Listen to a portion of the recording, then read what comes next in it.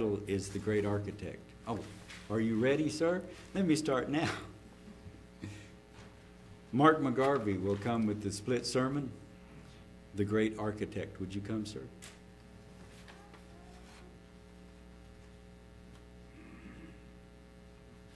Thank you. Good afternoon. Thank you, Ken. I was ready. And I hope you guys had a good week and were able to escape some of the storms. We did. We weren't injured, but I tell you, what a bad week to have our roof repaired. We've been planning this for a couple of years, and they started work on our roof on Wednesday afternoon, and they got 2/3 of it done. And then, was it 2 a.m. in Sepulpa, we got hammered Thursday morning. I mean, the storms came through, the wind woke me up, and in my son's bedroom, we had water dripping down through the air vent in his room onto the wood floor at 2 a.m. And so I went up in the attic, had a look, and luckily we have about 2 feet of insulation they blew in there a few years ago. But what happened, I guess a small limb had fallen off one of the trees and poked through that new shingle and the felt and made a tiny little hole on one of the creases where the plywood was on the roof. So there's a tiny drip coming down into the attic, and it crept. And what it does, and my father-in-law told me this the other night, is what water will do when it goes to a situation like that is it will drip down slowly through the insulation, and it will find the nearest rafter and run along that rafter to wherever it can get out. It just so happened it runs slightly downhill to my son's vent above his room, and it started dripping down through there. So, but they came back Thursday, and they were done by 11 a.m., and then the next storm came through. Our backyard is covered in limbs and leaves, and oh man, but the roof is on now, so that part is done. We're happy. Anyway, so my family went to Colorado about 6 weeks ago for a church summer camp, and up in Estes Park, about an hour northwest of Denver, and absolutely beautiful location, and really gives you a feel for God's wonderful creation. I've always loved Colorado anyway, since the first time I went there back in 1999. I think Denver is one of the most beautiful cities. As you come in from the east, we came in from Kansas, that direction. You've got the downtown Denver there and the Rocky Mountains right behind it. I mean, it just looks beautiful, stunning. And the whole week we were there, sun was shining, it was warm. It's dry heat up there, and where we were at was just under 8,000 feet elevation. A lot drier air, though. You really appreciate the humidity when it's that dry. It was so dry, a couple of the kids had nosebleeds. But the beauty of the mountains, and where we were at, the log cabin where they had most of the breakfast, lunch, and dinner and some of the activities, Mount Meeker sits right behind it. Mount Meeker is 14,000 foot. And of course, the last several hundred feet are covered in snow, even though this was early June. It's just breathtaking to see that. And of course, we had moose wandering around in the forest. There was reports of a black bear not far from there. But it really is a beautiful location. And just another wonderful example of God's awesome creation. He is the great architect. So what is an architect? It is someone who plans, designs, and oversees the construction of buildings or projects. And as a side note to that, when I was younger, I wanted to be an architect or a draftsman back in England. And I was always good at art and artistry and that kind of thing, and drawing. And so I thought this would be a good career to follow when I was 10, 11, 12, 13. I also liked journalism. That was another option I was thinking of at the time. But Matt can relate to this, being from England. They have a thing called, I don't know if they had it in your school, but work experience. Yeah, so this was back in 1989. I was 15. We had the work experience I chose to have. What it is when kids were at school, for our school, it was the second to last year. So they finished school at 16 in Britain, by the way. unless you stay for sixth form, it's 2 more years. But anyway, that second to last year in our school, they give you 1 week work experience later on in the school year, and where you go to a proper work environment and work for a week doing your choice of work. And so I went to work for a chartered architects company in Watford, in the town where I lived. And it was a small company. Gilly Ross was the name of the company. The guy who owned the company had the greatest share. His last name was Gilly, an English Jewish guy. And it was a small company. There was like 5 or 6 employees and himself and the other guy who owned the company. And it was great. I loved it. I was there for Monday through Friday, and really had a good insight into what all they do and what they plan and how they go about designing these buildings and houses and structures. Then I found out how much education was needed. 7 years. So from the time you leave school after sixth form, like I mentioned earlier, 18, you then have another 7 years of college and university to get fully qualified to be a chartered architect. So that kind of put me off a little bit. But I still liked it. But as it turned out in the end, I went down a different road and became a carpenter. I was a carpenter in England for 7 years before I emigrated over here. But I've always still had a liking for it, a taste for it, to look at things like that way. Has always interested me. So God is the great architect of the universe. What we call planet Earth was designed and constructed by God. The skies, the atmosphere, the air we breathe, designed for a purpose. Then you go on out into space, our own solar system, with the planets revolving around the sun. And God perfectly placed us just under 93 million miles from the sun, which gives us our seasons, the seas and oceans to have their tides and to sustain life on Earth. He also designed the billions of other stars and galaxies out there, much of which is still a mystery to scientists and the world. How big is the universe? How old is it? And so on. But God has all the answers, and one day He will give us those answers. But you know what God's greatest design is? It's us, human beings. As it says, you can turn there if you want, in Genesis 1, chapter 1, verse 26, the verse we know well, Genesis chapter 1, verse 26.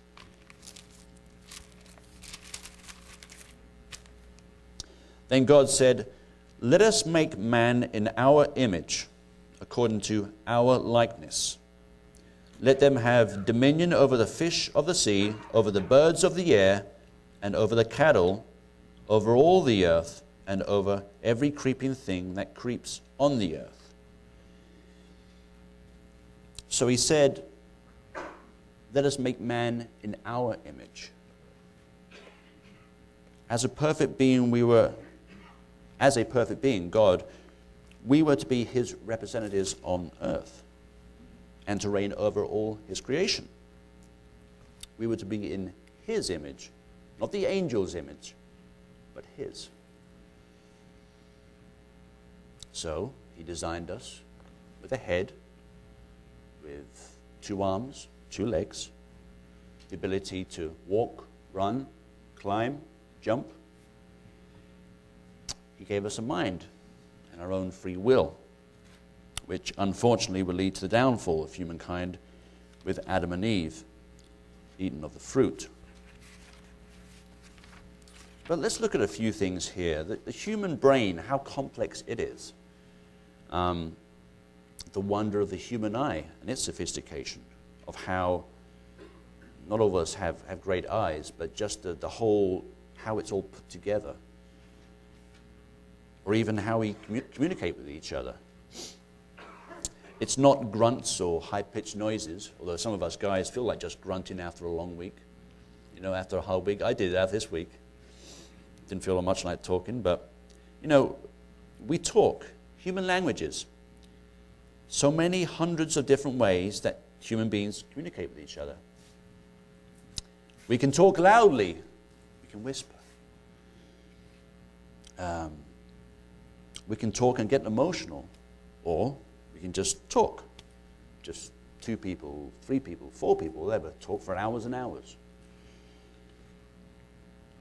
So how can we compare man's feats as architects, man's abilities as architects pale in comparison to God's creation and everything he planned and designed? For me, I think the most significant architectural achievements, I'll give you a few anyway. I mean, you can think of many more, I'm sure. I would go with, first of all, St. Peter's Basilica in Rome, the Taj Mahal. I think St. Paul's Cathedral in London is up there. The Eiffel Tower in France, or France, as they say. The Twin Towers in New York City. And even the Sydney Opera House in Australia, which I saw when I was over there in 1998. But it's unique. Whenever you see the Sydney Opera House on TV, you know what it is. It's unlike any other building in the world with its funny shaped roof. Whatever your views on the Catholic Church, I think many of us can agree that St. Peter's Basilica is a monumental building achievement. My wife has seen it. She was over there in Rome. In 1998, she went on a trip to Europe, and they took in a lot of those European cities, Madrid, Barcelona, Paris, and they went to Rome. And she saw it, and she went into it and everything. She told me about it and how awesome it is. I haven't been there, unfortunately, but I'd like to someday. So I'll give you a little rundown of St. Peter's Basilica. It took 120 years to build. They broke ground in 1506, and it was completed in 1626. It had many architects over the years, 7 or 8 architects to run down the whole 120 years, Michelangelo being the most famous. And it was his final design of the face of the building, and it was his design for the actual dome itself, the big dome, which, by the way, has a circumference of 140 feet, 141 feet, I think, to be exact. It's absolutely huge. And when you see pictures or watch it on YouTube, whatever, see the light streaming down through the windows, looks absolutely stunning. So the math involved in getting that dome just right to sit up there and to hold for the last 500 years, incredible. A real tremendous feat of engineering for the 16th and 17th centuries. And of course, Michelangelo was up there with Leonardo da Vinci as a tremendous great mind, a great thinker. So everything about it is huge. It's on a gargantuan scale. You've got these high 200-foot ceilings. You've got the massive rooms and the antechambers off here and there and everywhere. The columns that are 200 feet high. I recommend, if you haven't seen pictures of it before, to check it out. It really is stunning, and the actual size of the place. You look at the size of the people in these pictures, and then the size of the building all around them. It looks absolutely massive. So that's one I would definitely say is up there in the world of architecture, St. Peter's Basilica in Rome. Another one I mentioned a minute ago was the Twin Towers in New York City. Now, I did go to the Twin Towers. My family came over here for the Feast of Tabernacles in 1988, and we went to Pasadena for the feast itself, but on the way back, we flew in and out of JFK, and we stayed with some of my parents' Irish relatives in New York and in Queens. And that day we flew out, we had the entire day, I think we were flying out at 8 p.m. from JFK, and so my dad said, let's go into New York, let's go down and see the Twin Towers, down in Manhattan. So off we went, all 7 of us, I think it was at the time, and absolutely stunning. I was 14 at the time, and I remember going up to, because the Twin Towers, there was only one tower that the public was allowed to go up to, and tourists were allowed to go up and visit. And I remember, it was October 1988, I remember standing outside one of them just looking up. And I'd never seen anything like it, because the tallest building in Britain was like 400 feet or something in London. And the Twin Towers, I believe, they stood at 1,376 feet or something. Incredible height. And I was just, we all were. I mean, I was 14, my brother was 12, my other brother was 9 or 10. My youngest brother was 6. And we just loved it. It was just amazing to us. And, of course, the Twin Towers, the way they designed it, it doesn't have one big... I guess the architect was... I've got it written down here somewhere. A Japanese-American, Yamazaki. He's the guy, the architect, chief architect. And he said to save space, he didn't want to have one big central elevator in the middle. He'd rather have, I think it was 3 different levels. So we took the elevator from road level up 40 floors. Then you go over on the sky lobby over to another side of the building and go up another 40 floors. Then transfer again for the last one up for the last 20 or 30 floors, because the main touristy area is up on the 110th floor, I think it was. And the elevator absolutely flew up there like 60 miles an hour. They had signs in there, well, maybe it wasn't that fast, but it felt like it. They had signs in there about weightlessness and to hold on to the bars in there because it doesn't move so fast, but it gets you up there in no time.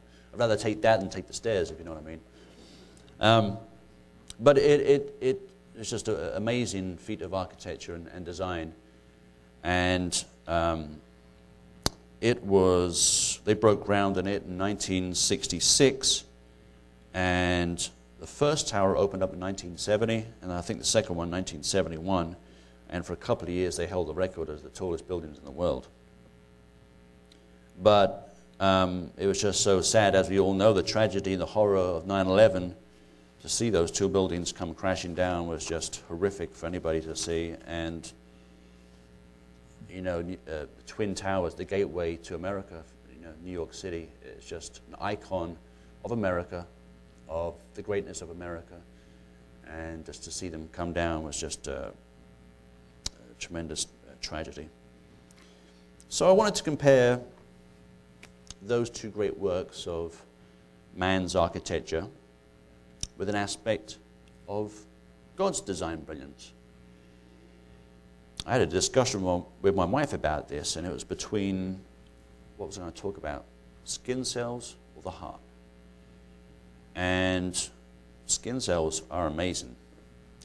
How they're an amazing part of our anatomy and our makeup. The wondrous intricacies on a minute scale, which can only come from a supreme intelligence. But I opted for the heart. Of all the organs in the body, I think the heart is the most complex and hardworking. Without a heart, one cannot live. You know, it's unlike the kidneys or gallbladder, if you had a gallbladder removed, or even limbs, if you lose a limb. You lose your heart's removed, you're not going to live. It's essential. So what I've got here is a little thing I'm going to read from my phone here. I got online. And I just wanted to run this down and explain something about the heart, because this breaks it down into just generalizations of how amazing it is.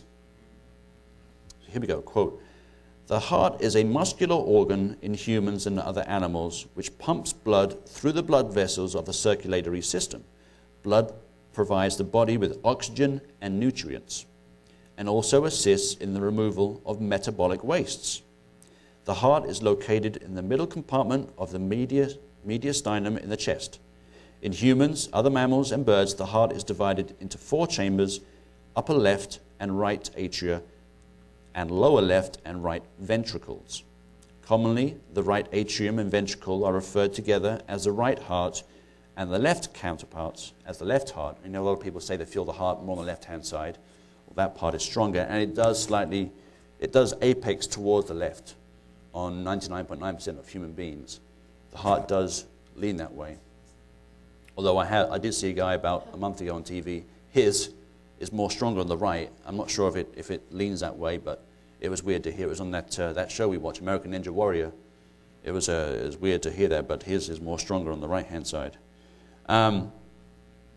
So let's see here. So fish, in contrast, have just 2 chambers, an atrium and a ventricle, which replies, while reptiles, have 3 chambers. In a healthy heart, blood flows one way through the heart due to heart valves, which prevent backflow.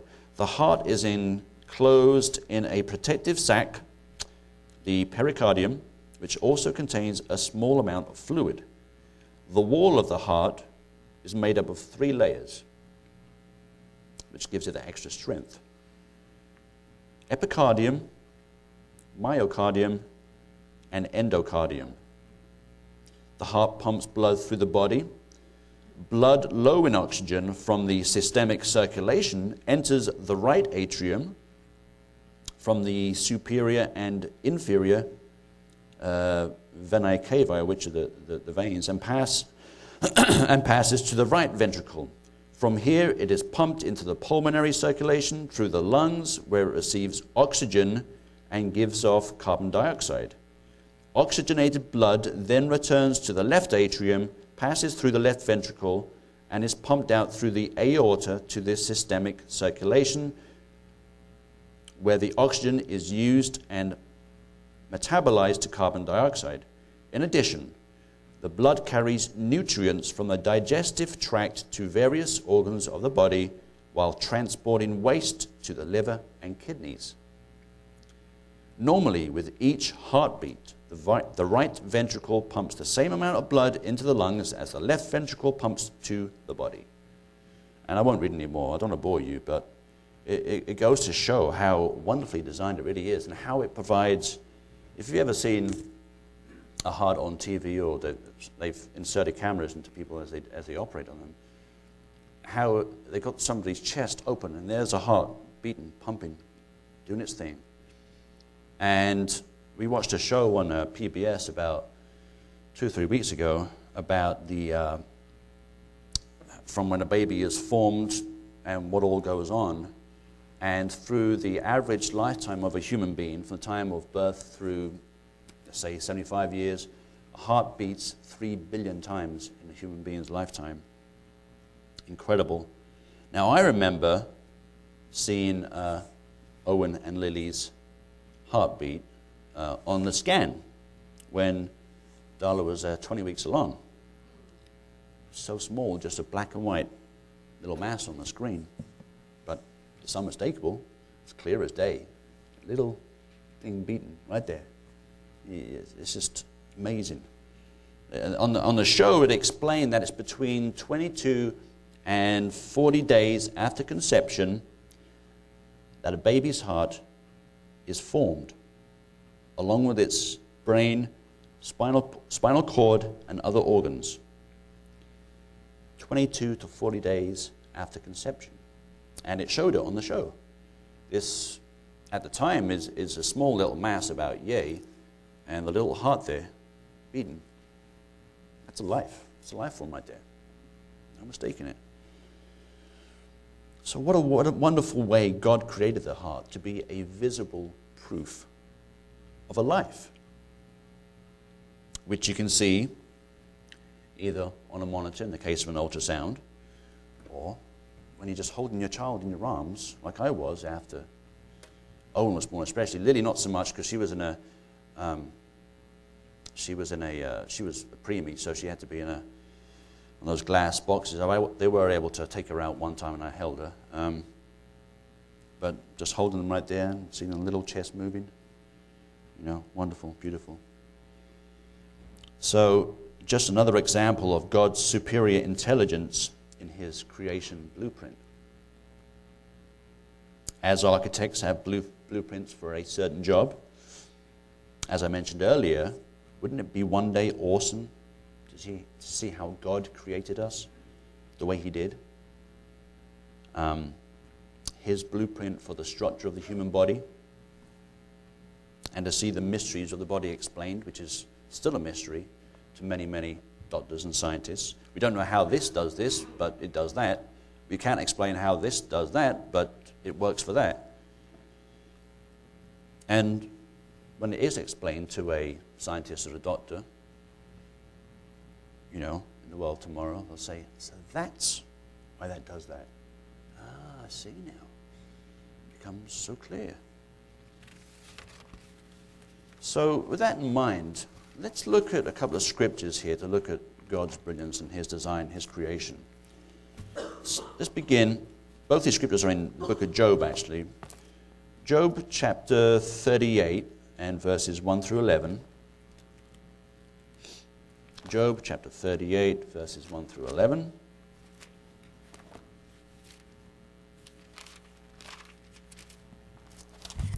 Okay, Job chapter 38, verse 1.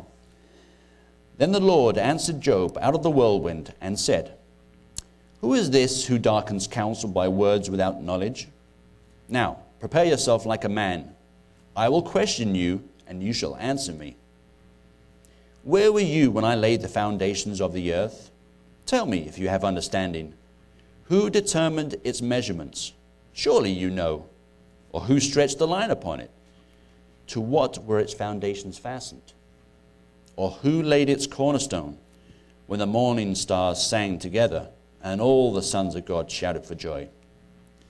Or who shut in the sea with doors when it burst forth and issued from the womb? When I made the clouds its garment and thick darkness its swaddling band, when I fixed my limit for it and set bars and doors, when I said, This far you may come, but no farther, and here your proud waves must stop.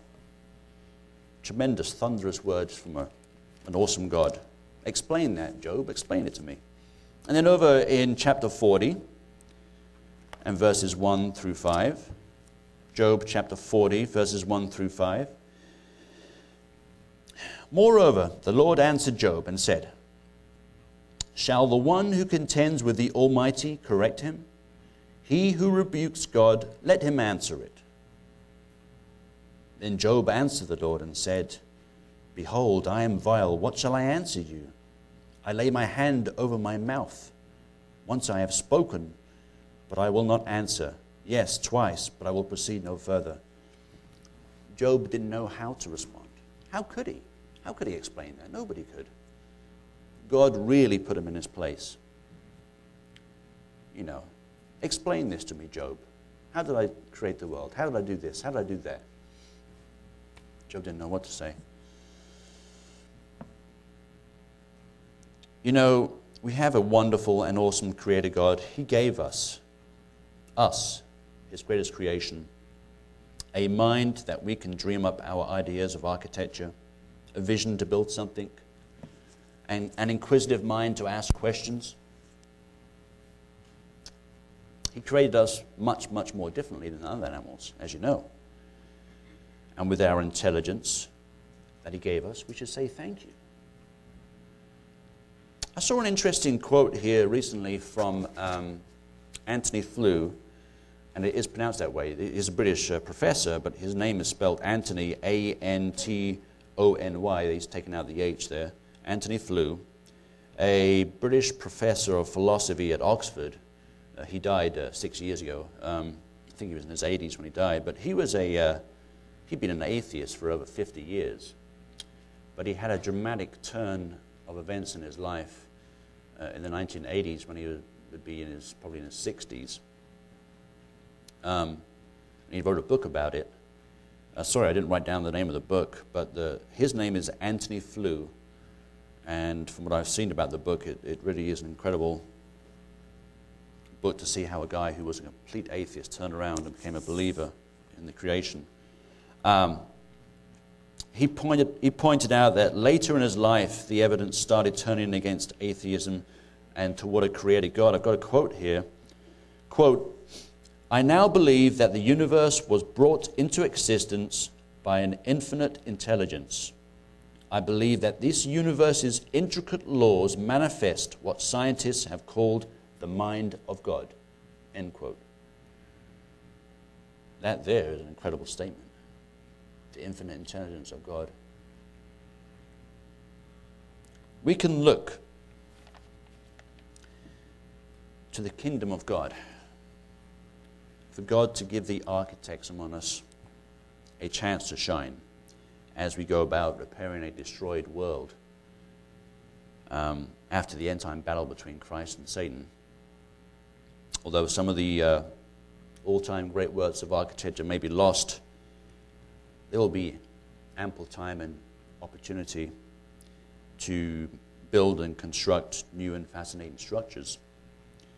So I'm going to close with this one final scripture in the book of Ephesians, chapter 2, verses 4 through 10. Ephesians 2 and verses 4 through 10.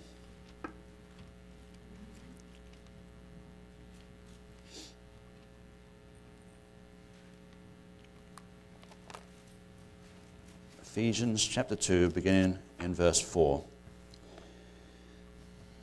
But God, who is rich in mercy, because of his great love with which he loved us, even when we were dead in trespasses, made us alive together with Christ. By grace you have been saved, and raised us up together and made us sit together in the heavenly places in Christ Jesus, that in the ages to come he might show the exceeding riches of his grace in his kindness toward us in Christ Jesus. For by grace you have been saved through faith, and that not of yourselves, it is the gift of God, not of works, lest anyone should boast. For we are his workmanship, created in Christ Jesus for good works, which God prepared beforehand that we should walk in them. As any architect knows, you have to have a solid foundation for any kind of building. You know, the taller the building, the deeper the ground you have to go. Into the ground you have to go. For example, the Twin Towers went down a good 100 feet or so just to support that amazing weight. It has to be anchored to withstand its own weight, as well as the forces of nature, earthquakes and weather and so on. Our firm foundation is Jesus Christ. We are the great architect's finest work. We are his finest work. But we need help. Christ's sacrifice for us ensures that we can spend eternity with him and God the Father in the kingdom. We are his workmanship. We are wonderfully made, and we are called and chosen. And for that, we must be thankful.